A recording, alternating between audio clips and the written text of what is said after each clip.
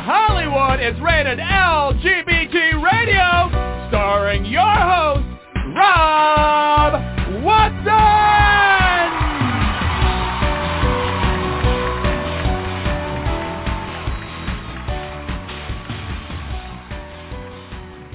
Welcome to this installment of Rated LGBT Radio. I am your host, Rob Watson, and we have I think a really important show for you today. I think it's going to be fascinating. We have he is breaking barriers already. His name is Robert Garcia. He is the first gay mayor of Long Beach, California, the city I lived in for quite a while. And he was the youngest elected mayor to that city and the first, like I said, gay mayor. They also have not had very many mayors who were people of color, and he checks that box as well. If that weren't enough in terms of landmark accomplishments as a public servant, he is also running for Congress, to the House of Representatives, and that in itself has got to be quite an adventure. Rubbing elbows with both AOC and Marjorie Taylor Greene will be quite the prospect. So we'll see what his viewpoint is on that. He is a Peruvian-American educator. He is the 28th mayor of Long Beach. He is a member of the Democratic Party, and he was first elected in 2014. So we're excited to talk to him. First, I want to bring on the co-host of the show and the editor of the LA Blade magazine, Brody Levesque. Brody, welcome to the show. Hey, Rob, good afternoon, and good afternoon to all of our listeners and everybody. We appreciate you guys very, very much. It'll be good to talk to Mayor Garcia and kind of get an idea of where we're at on the ground down there in the Long Beach area. Well, let's do that. Let's do that immediately. That sounds. So I'd like to welcome to the show Mayor Garcia. Mayor Garcia, welcome. Hey, happy to be here. Thanks, guys, for having me. Thank you for coming on. You're taking on quite the adventure, moving from Long Beach to your sites at the U.S. House of Representatives. What inspired you to make that move? Well, I think for me, it's always been about just trying to give back to the country. I think most folks know I'm an immigrant. That's a big part, probably the biggest part of who I am. And so when I came into the U.S. when I was 5 years old, my family and I, struggled like most immigrant families, and we worked hard, and my mom worked really hard to get us to get by and to encourage me to go to college, and was the first my family to go to college. That's kind of when I came out to Long Beach and went out here to Long Beach State. And, in college I became a U.S. citizen. I was 21 years old. My whole family became citizens right around the same time. And it was really transformational. It was something that we've been really working hard towards for a long time. It gave us the ability to have the same, rights and privileges as other citizens. And my family and my mom in particular always instilled in me a real love of the country that we're in, and being grateful and giving back. And so that's what always I think drove my interest in then becoming an educator and working at the university level, and then eventually running for mayor and now Congress. So it's really about the immigrant experience for me, and just wanting to contribute to a country that I just generally really love so much.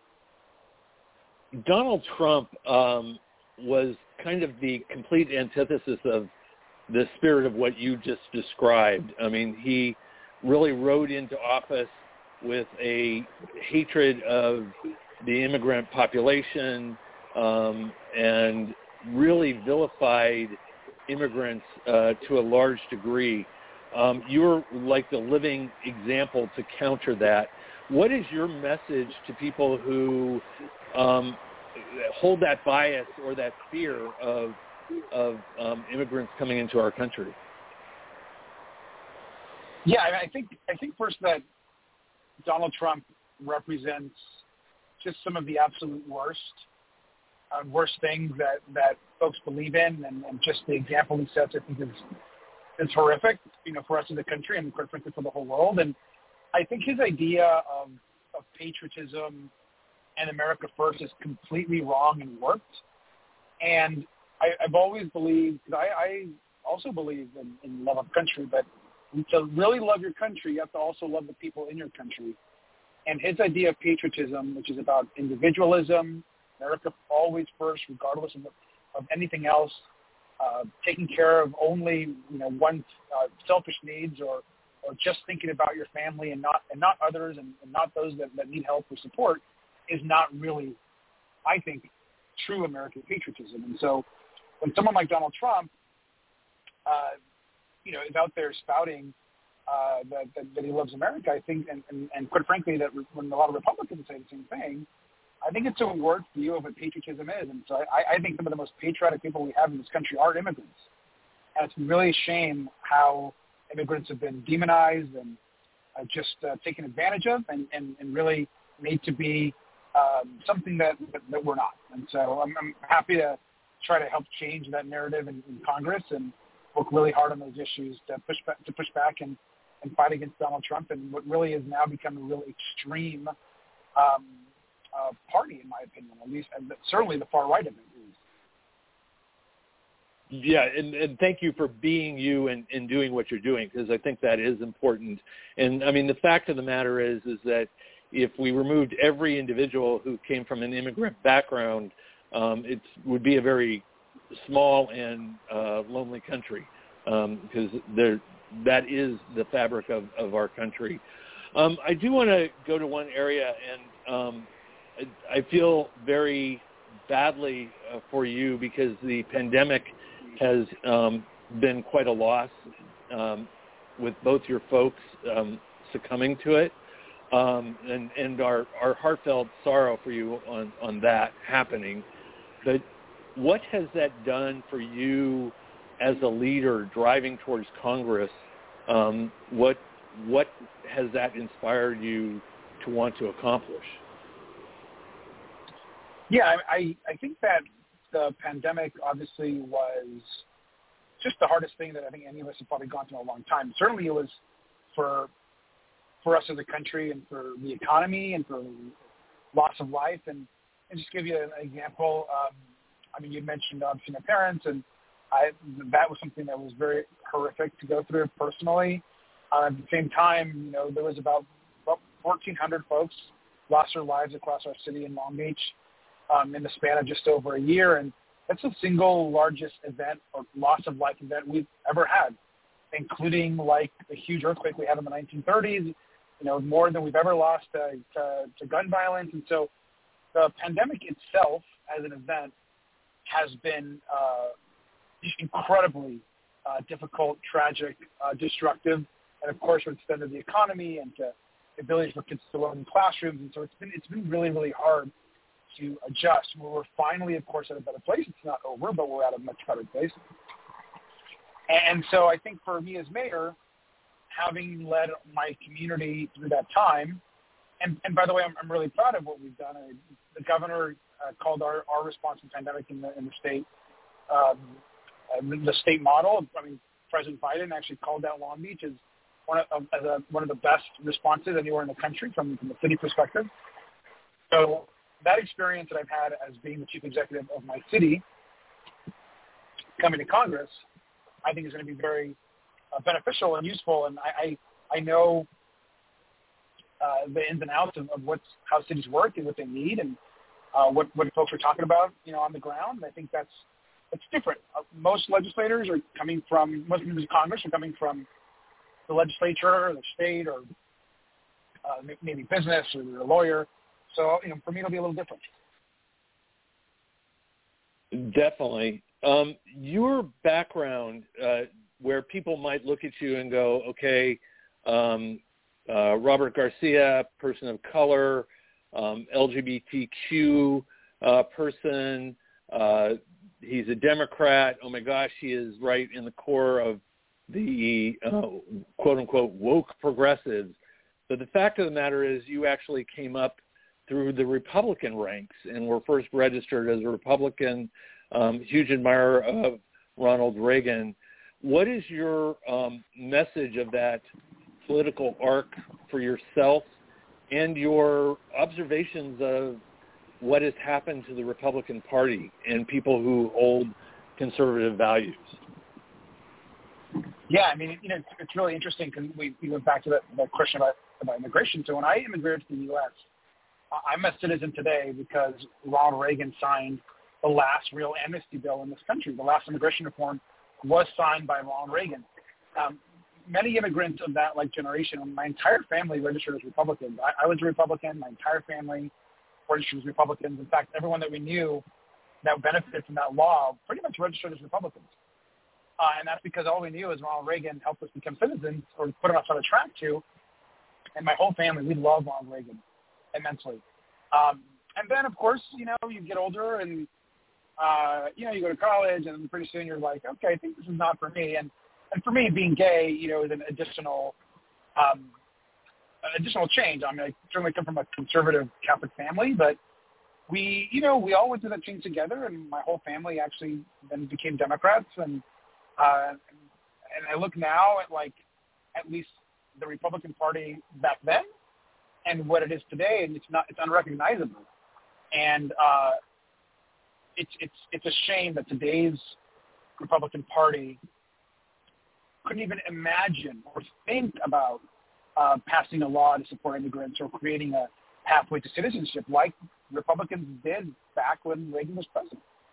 That was a bipartisan effort, and so I think Republicans have come a long way to this kind of just a rabid extremism, which is sad to see. And over time, a lot of people say as they get older, they get more conservative, and for me, it's the opposite. The older I get, the more progressive and liberal I get, and, year after year. And I think that we have a lot of work to do to move our country to a better place that's more inclusive of supporting kind of everyone in our country.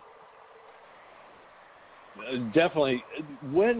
Because you were, and obviously there was a lot of other information that came in. I came from a similar situation. My family was very much Ronald Reagan Republican fans, and very devoted to him. And as I came out, and especially in the 80s, with the bad response of the Reagan administration to the AIDS crisis, saw things differently. But there's, in current times, a lot of people who hold, some of the core Republican values of smaller government, fiscal conservatism, different values like that, are not really being reflected in the current Trump-induced Republican Party. You want to go to Congress. How are you going to work with the people on the other side of the aisle?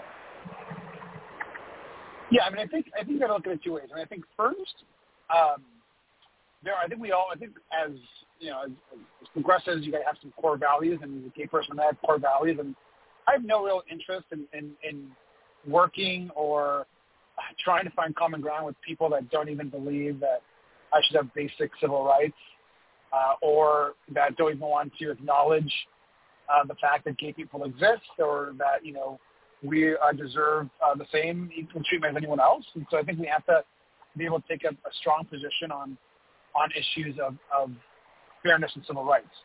Now, beyond that, I'm happy to work with folks that want to, in a position of divided Congress, that want to make progress on issues. And take infrastructure, like, for example, that just passed the Congress. That was bipartisan. And I think that as Democrats, if you get 80% of what you want, you take that. We're not going to get 100% of what we want all the time. And I think that I don't believe in purism in politics.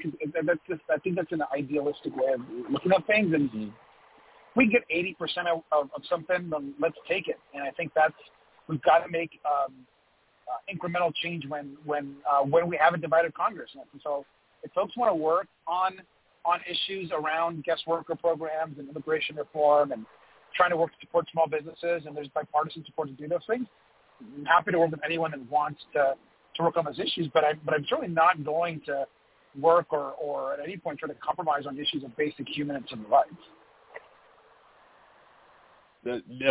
That's excellent and pragmatic and realistic. Going into the midterms, my personal view is that this is probably, and I know we say this every cycle, but this really is probably one of the most important elections for people to show up and vote in. And a lot of that is around defending our democracy. What are your feelings on that, and how important do you feel it is for people to show up this time? Well, I think that's absolutely right. I mean, I think, people always say it, but we are in a critical moment in history where our democracy has never been as fragile as it is now. And the fact that we're now at a point where 70% of Republicans think that President Biden is not the legitimate president, or there was a massive voter fraud and he shouldn't be the president, is insane. And so the democracy and our democracy is very, very fragile, and I think we've got to be very careful about making sure that these next 10 years that we're doing everything we can to protect our democracy, that we're doing everything we can to focus on the truth and shed light on what is actually fact, and separate these, really all the fake news, and a lot of it's, by the way, driven by Donald Trump. And so it's important.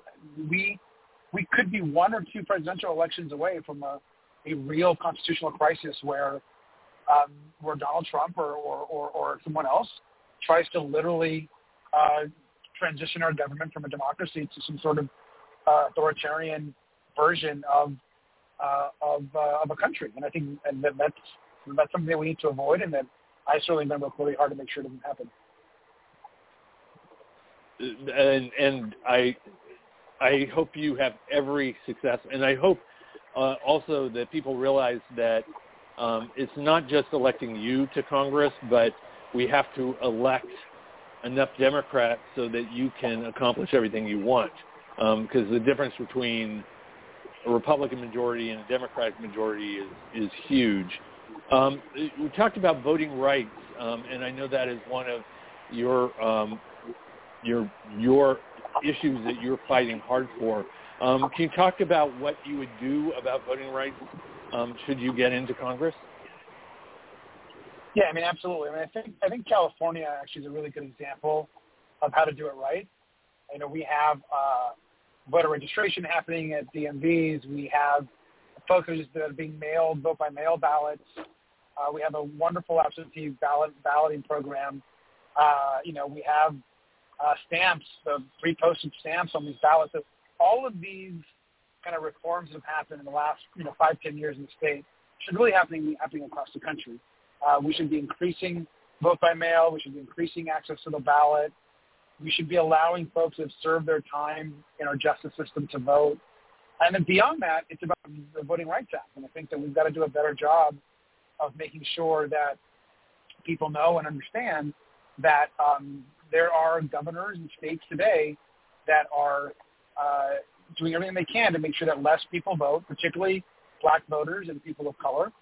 And we've got to protect the rights of folks, particularly in these redder states, and increase access to the voting booth, not decrease it. Absolutely.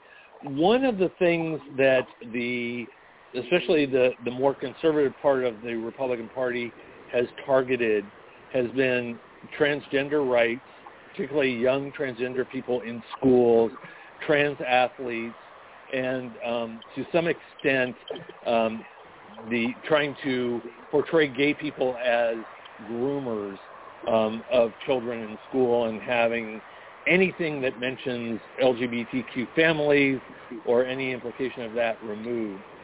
What are your thoughts on that, and what do you feel Congress can do about it? Yeah, I mean, that's a real shame. I mean, I think attacking, trans youth and trans people, I think is such a bully tactic, and these are folks that are a small group of individuals that are being attacked so unfairly. And I think for us as an LGBTQ community, we have to really focus on trans rights at this moment and making sure that that folks are protected. We could do small things at the local level, at the state level. In Long Beach, for example, when I was mayor, we included trans-inclusive healthcare into our healthcare package for trans employees, and this is something that is happening now across the country and in different states. We've got to make sure that we are providing online resources to other places where they're banning books and banning access. We got to make sure that we are supporting organizations and states that are supporting trans youth in particular. And whenever we can, we got to introduce federal legislation that nationalizes these rights. And I think that's something that I certainly intend to do. But we also got to keep our majorities to get some of this legislation done. And quite frankly, we got to increase our majority in the Senate. And if we can get a couple more seats in the Senate and we can eliminate the filibuster, then we can actually get a lot done in the Congress. Yeah, again, this election cycle is crucial. I'm the optimist that's hoping that we get both the Senate and the House, and hopefully you will have a seat there and you will be empowered to actually do a lot of this stuff. I know one thing that you've been a champion for, even before it hit the public airways recently, was around student debt and that issue. Obviously, Joe Biden has just launched a forgiveness of some of the student loans. What do you feel about those actions that have been taken? Are they enough? And what is your vision for how that should go even further in the future? I'm a huge supporter of student loan cancellation. I mentioned that I worked on a college campus for almost 10 years. I saw my students struggle. I know how important it is. I know what it's like to be a first-generation college student and not be taught about financial literacy. And so I'm a big supporter. I think what President Biden did is incredible. He is canceling, for most borrowers, $10,000 and an additional $10,000 if you have Pell Grants. So $20,000 for an enormous amount of borrowers across this country. When you take just the Latino population, for example, he's wiping out half of all folks that have debt. I mean, half of the Latino population that had debt will have wiped out that debt.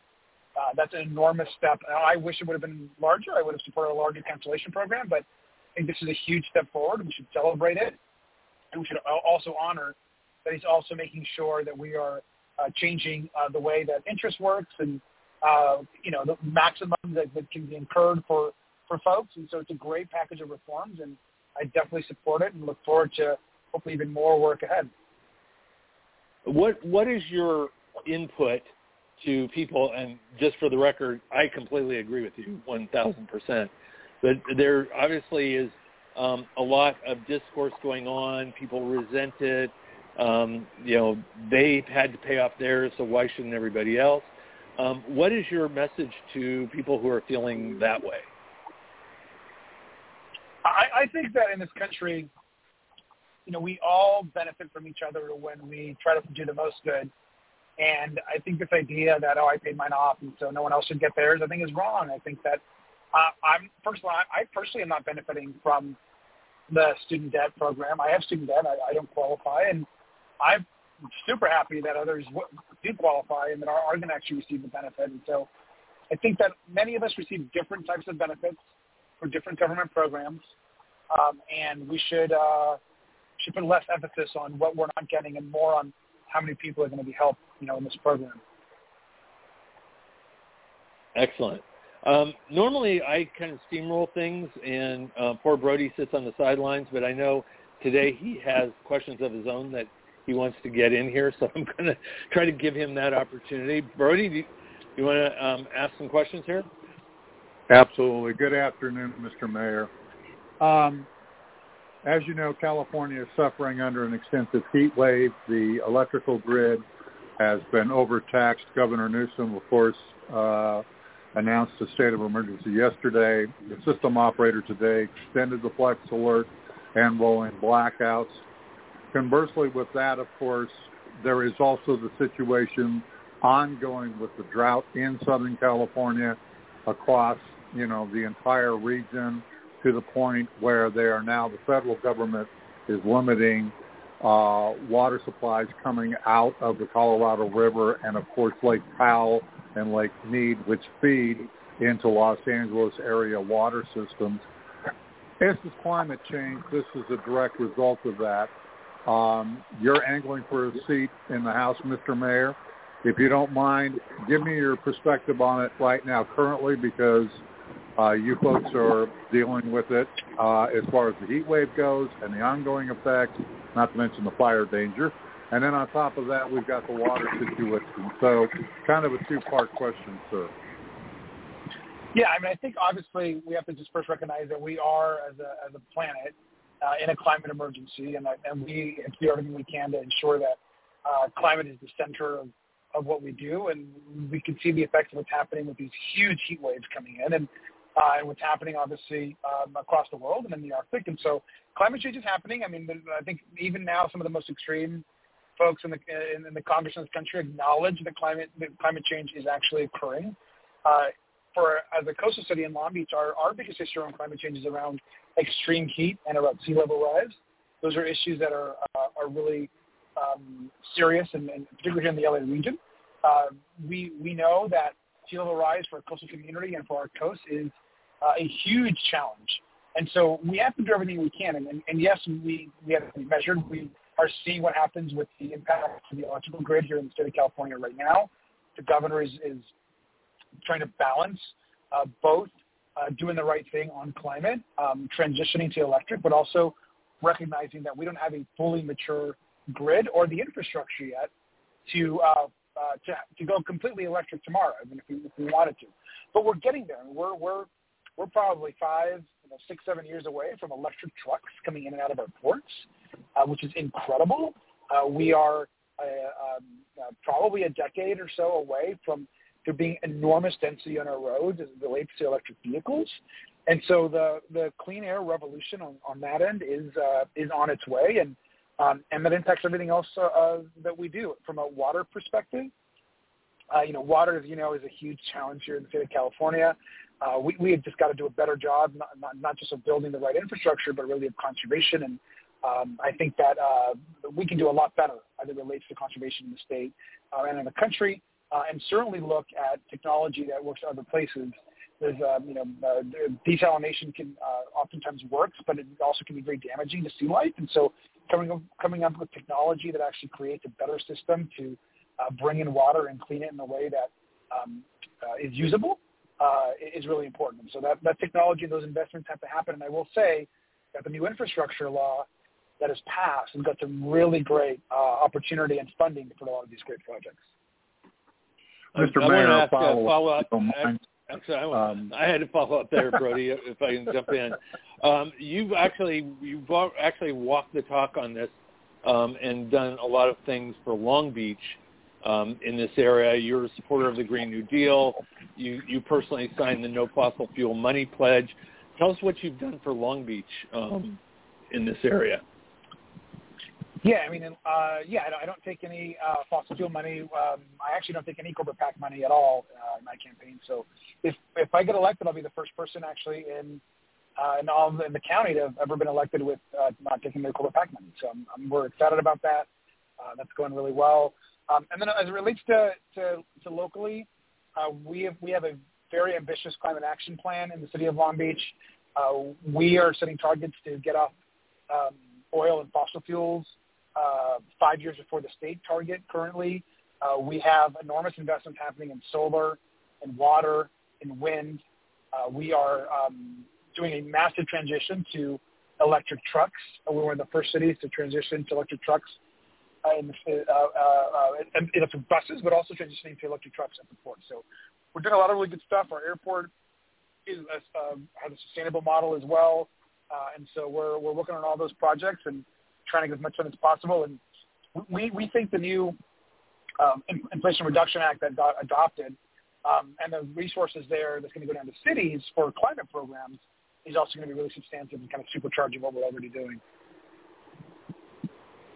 Brody, go ahead.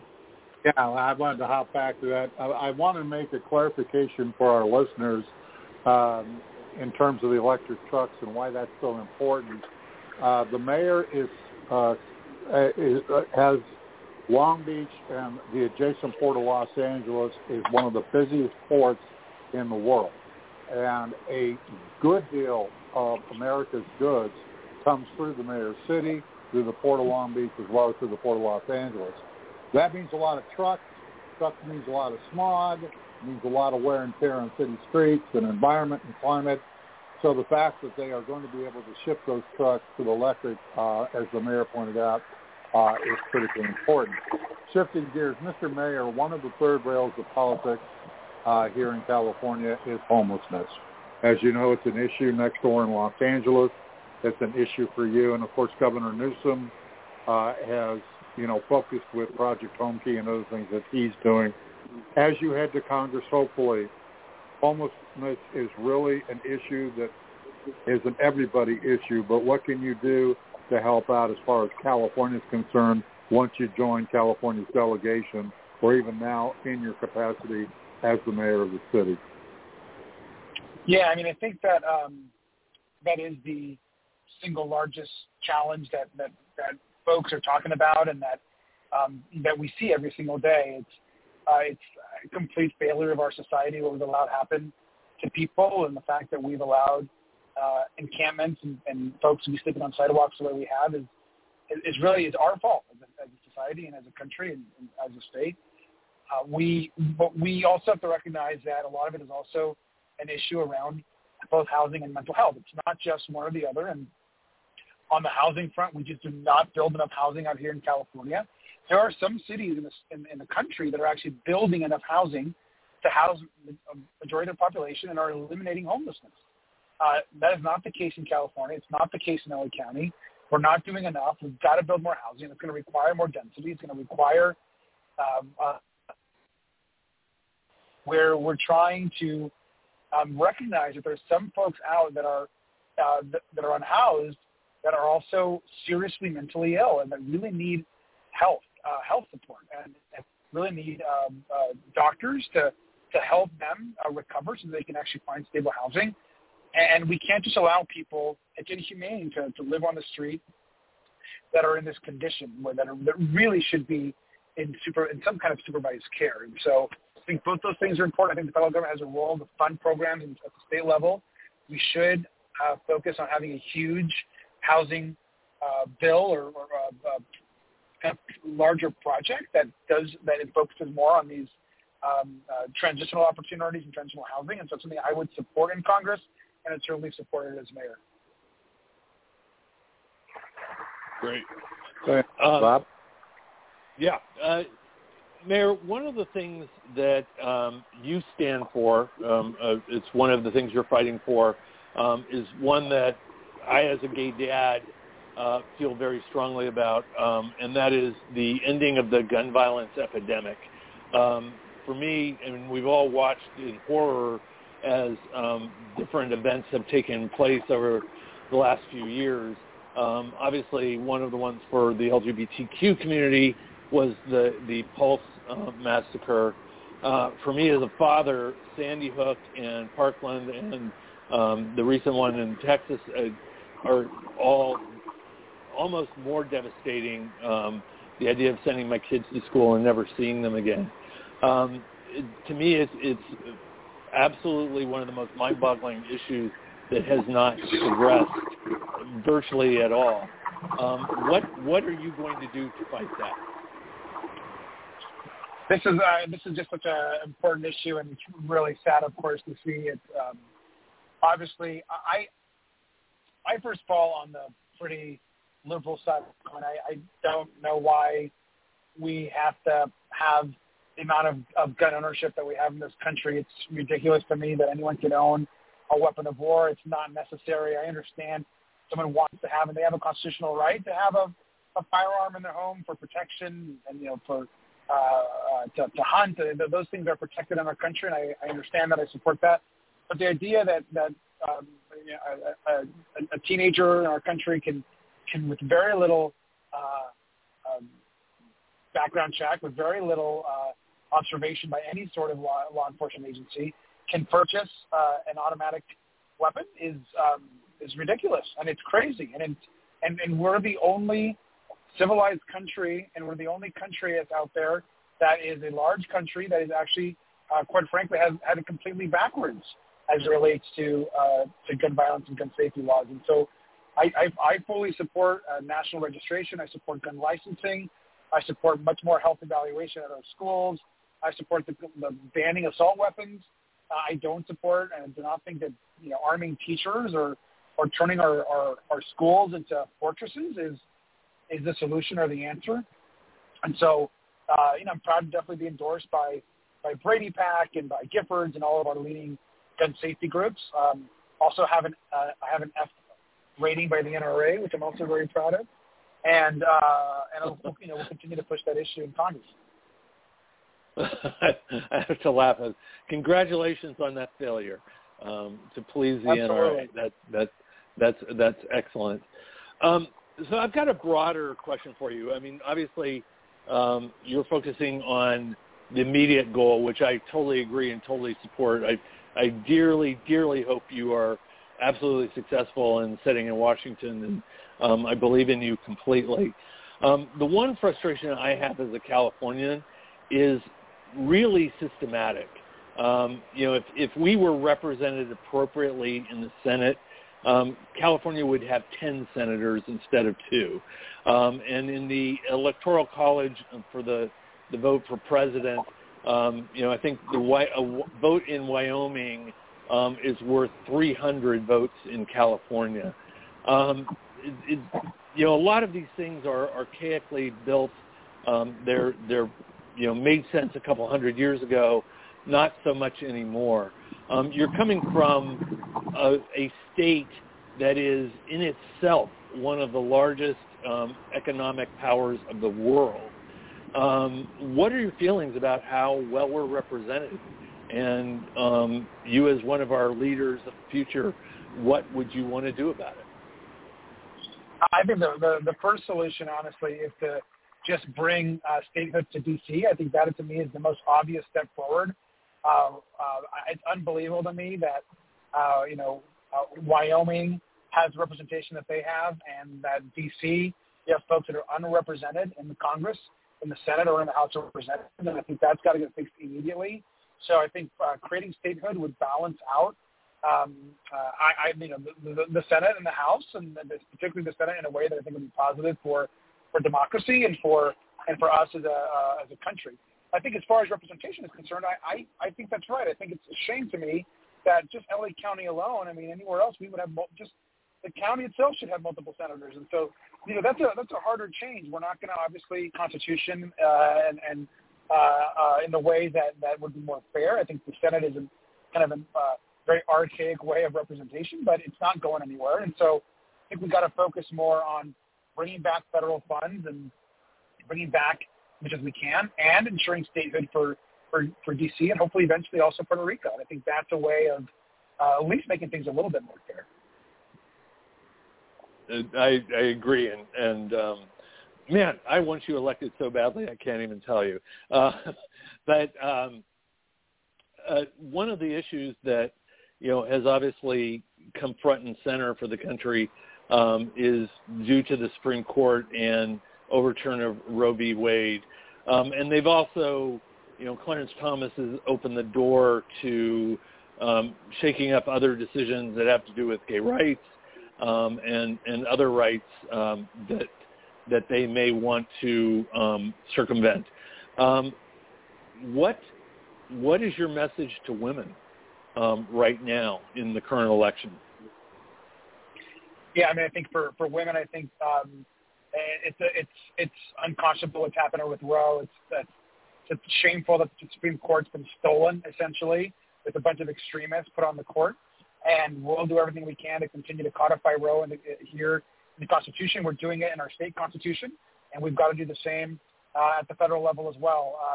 And I'll always support, of course, expanding care, full abortion access and abortion care is a right that every woman should have. And you also, one of the things that the Supreme Court, even before they got so radicalized, did was authorize Citizen United in their decision there. I know you have that as one of your ideals also, is to end it. Can you tell us a little bit about that and why that's a priority? Yeah, I mean, it's the same reason why I'm not taking any corporate PAC money. I think that dark money and has taken over politics in many ways. I think Citizens United, what happened there, that case is horrific. So we've got to get the publicly financed election. I think that's the future. And so I'm hopeful that we'll do whatever we can to make that happen. And I hope more people reject corporate PAC money in the future. I think it's the right approach, and certainly the right approach for me. Excellent. Brody, do you have any additional questions for the mayor? Yeah, I do. Mr. Mayor, one of the things that has been of importance to the greater LGBTQ population recently, of course, and Rob spoke to this earlier, has been on the attacks, particularly on the trans community. State Senator Scott Wiener from California had a piece of legislation passed through that's on its way to Governor Newsom's desk for signature that essentially will give transgender young people and their families refuge in California. What can we do to kind of dial back the rhetoric a little bit to maybe see if it doesn't become necessary where we have to become a sanctuary state within the United States? And you as a member of Congress, what would you work towards to try to mitigate some of that? And I'm saying that with the understanding that we still have the Marjorie Taylor Greene and Matt Gaetzes of the world in the House. I think we got to get back to just standing up, protesting, and sharing with folks that it's not acceptable what's going on with the trans community and how they're being attacked. I support the bill that Senator Wiener has introduced here in the state, and Congress should also codify laws for the entire LGBT community. The Equality Act would do a lot of that. It's installed in the Senate. And so we all have to be vocal and stand up for our trans community as much as possible. And I hope to do that in Congress, and I certainly hope to do whatever I can to support our trans community. We have a group from our community that is being attacked every day, now more than ever, openly. And the only way to make changes is to, I think, elect more Democrats and win a larger group in the Senate as well. And hey, guys, I'm driving here. I might lose you guys in just a minute. I'm entering some mountain landscape here. Yeah, no problem. And I knew we had limited time with you, Mayor. And I want to thank you, first of all, for coming on with us. You've been incredible, and I'm a big fan, and I can't wait to get you to Washington, even though that may be a little bit of a loss for Long Beach, which has also got my heart. But just lastly, what have we not asked you that we should be talking about? Well, I think the big thing in the next 10 years is going to be, honestly, all about saving our democracy. I think we have to be very serious about the disinformation machine that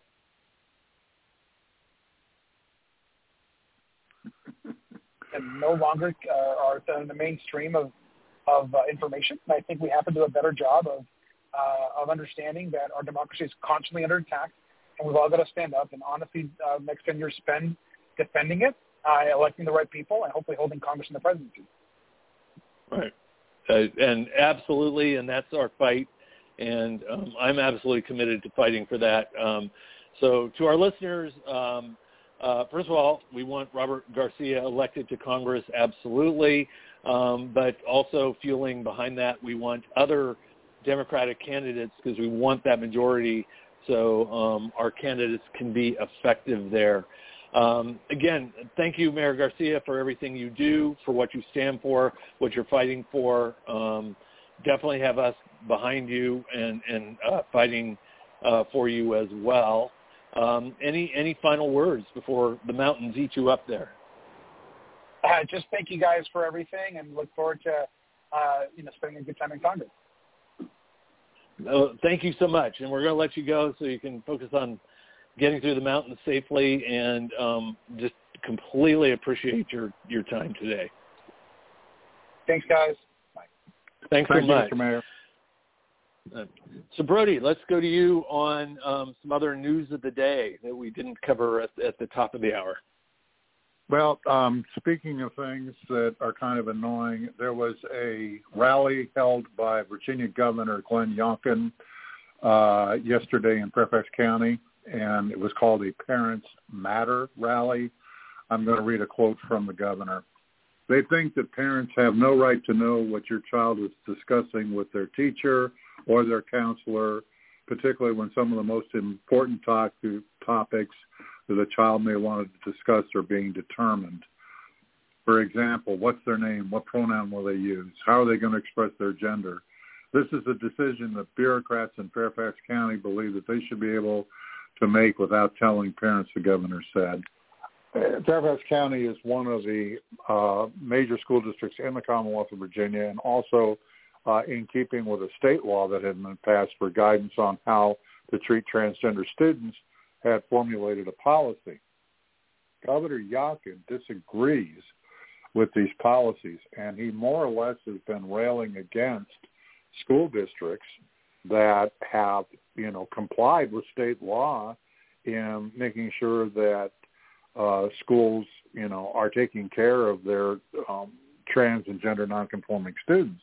And, here we have, again, another sitting governor. We've heard this from Governor DeSantis in Florida, basically calling for the schools to out trans and gender students to their parents, which, as you know, Rob, in some cases, that can be lethal because the kids, many of them would get, suicidal, and they wouldn't see the, light at the end of the tunnel, as it were, and they would take another path. And that really is tragic that yet here we have, again, a sitting governor, attacking. I mean, Youngkin is sounding exactly like Greg Abbott in Texas, who you'll remember actually turned the flying monkeys of the Child Protective Services Agency onto the parents of trans kids in Texas. We've got Governor DeSantis, who absolutely, besides Don't Say Gay, has, attacked the trans kids in Florida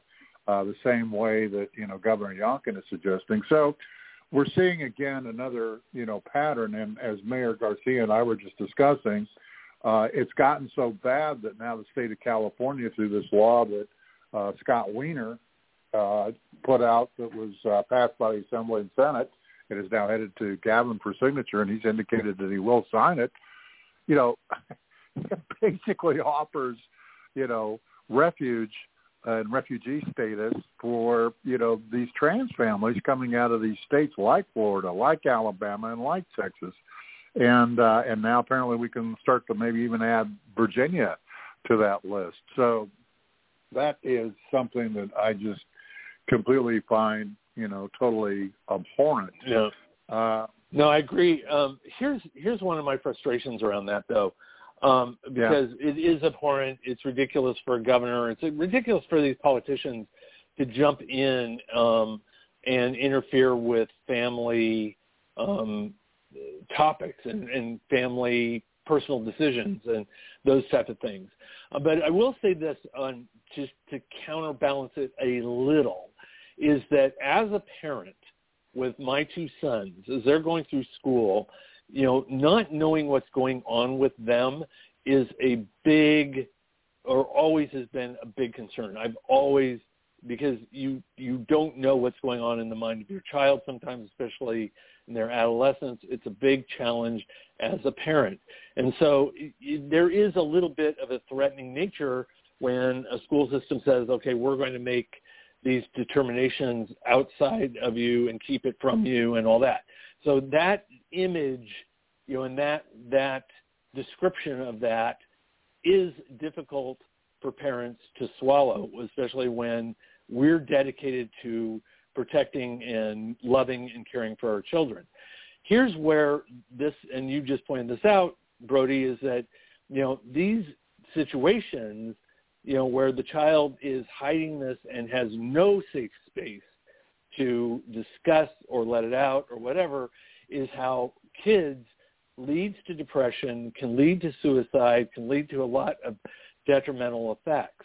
But what my opinion, this is my point, is this is where we need people like the American Medical Association, the American Psychiatric Association. Those groups need to get off their cans and shout out the real issues in these situations. They need to be on a bully pulpit and confront these misconceptions. You know, they need to be in that discourse that challenges the governor and says, you know, Governor, that we get it. Parents want to be involved and everything else, but here's the situation. You know, their blind need to be informed on all that could actually kill their children. And there needs to be a nuanced discussion around this, not just a political bullet point. And so that's what my call to action would be is, you know, these people who are advocates for mental health, they need to get out there and be more vocal and be involved in this discussion. So I completely agree.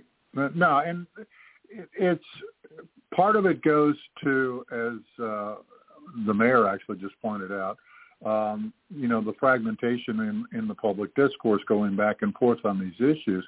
But it's become so polarized and so toxic. Pardon me. I'll give you an example. Yesterday we learned that the Trevor Project, which is the largest organization for assisting and prevention of youth suicide for LGBTQ youth, has had their helpline, suicide line switchboard jammed up by trolls who have been calling in with the intent to keep the board, the counselors and the board, you know, completely, you know, stuffed up with fake cases to prevent, you know, kids from accessing the hotline that needed to. This was reported first by my colleague Alex Kaplan, who works for Media Matters for America. And it occurred on the 4chan and some of the more, you know, right-wingy extremist sites, but, you know, it has kind of a bleed over. And we've seen this now. We've had two children's hospitals, and these are preeminent facilities for treating children for all sorts of things, were attacked because of swarms by these right-wing people, in this particular case with the hospitals, by this Brooklyn real estate agent named Chia Rock, who runs the libs of TikTok, Twitter. And in the case of the Washington, D.C. Children's Hospital just this past weekend, they not only loaded up all the phone lines and attacked the hospital, but someone in the far right hacked and took down the patient portal for children. In Boston, there were death threats, and it got to the point where the hospital actually requested that the State Highway Patrol and the Boston PD get involved, and it was so bad that the United States Attorney for Boston and Massachusetts announced that she was going to launch an investigation. And then, of course, we had the Trevor thing. I had a conversation yesterday with the communications director for a member of the U.S. House here in California, who's also an ally, longtime LGBTQ ally, Representative Eric Swalwell. And someone called up his district office. They're out on recess right now. And he's traveling. He's doing an official congressional trip. And someone called his Castro Valley, California office and launched into a tirade that, you know, also included death threats. And the caller said that he was in possession of an AR-15 and he was going to come to the district office and kill the congressman and everyone there. You know, these are no longer anomalies. This has become, sadly, the routine. You and I talked about Georgia Representative Marjorie Taylor Greene, who 3 days ago on Twitter accused President Biden of supporting castrating boys in reference to so-called gender-affirming therapy, again, you know, trans, spreading the lie that we just talked about with the two hospitals, or I just talked about with the two hospitals, that, these gender-affirming surgeries are being done on minors, and that the Democrats are, supporting castrating boys and all this other nonsense. It's just that's where we're at. And when I look at go ahead. No, it's just and looking at the midterms, if we are successful in the midterms of getting the House and the Senate, and things will get done, and looking at the potential of Trump being indicted through a variety of potential reasons why he might be, where these people are suddenly feeling even more of a minority and a powerless minority, these things are going to get worse before they get better, because those factors will not placate them or silence them. It will empower them. And unfortunately, it doesn't take a lot of them to have an effect. It's only one guy with an AR-15. It's only a few people, honing in on a service center and bombarding them that can do it. So, yeah, scary, scary stuff. Absolutely. I will make a final note as we go into our last few minutes here. The Cook Political Report on Thursday has shifted its forecasts for 5 of the more competitive House races to favor the Democrats. And we saw an interesting happen earlier this week in Alaska, where Mary Petrola, a Democratic candidate, beat Sarah Palin, the Republican candidate, in a special race for a House seat. So overall picture we're getting from Cook Political and also the 538 blog, which is my friend Nate Silver's operation, we're starting to see forecasting that towards Democratic retention. However, it's, the operative word is inch towards. And I think that, you brought it up. I think it's really critically important. Of course, we have progressive voices like Mayor Garcia that really need to be, put into these seats, because we've got to find a way to preserve what we have. And, as the mayor pointed out, and I've said it on the show too, American democracy is at the crossroads. It's in a very, very dangerous place. And, the people that are claiming to be Republican now, they're not Republican. They're kind of out there a little bit. And the problem is they control the narrative. And so in order to kind of shoot that down, we need to take back the narrative. And with that, I'll throw it back to you. Yeah, we do, because I'm taking back the narrative now for us. And I will remind you, too, the polls are based on likely voters, and we need to enliven the unlikely voters that can make the supermajority there. So, folks, get out and fight, fight, fight. Vote blue no matter who. Let's get this going. Let's get this done. As for us, thank you, Brody, for all your work on the show, and for the LA Blade, which you guys need to check out, losangelesblade.com. Should be your daily newspaper. And next week we will have a fantastic show. We have a bunch of things lined up, really exciting stuff. Make sure you tune in, tell your friends, subscribe, and we will talk to you very soon. You've been listening to Rated LGBT Radio.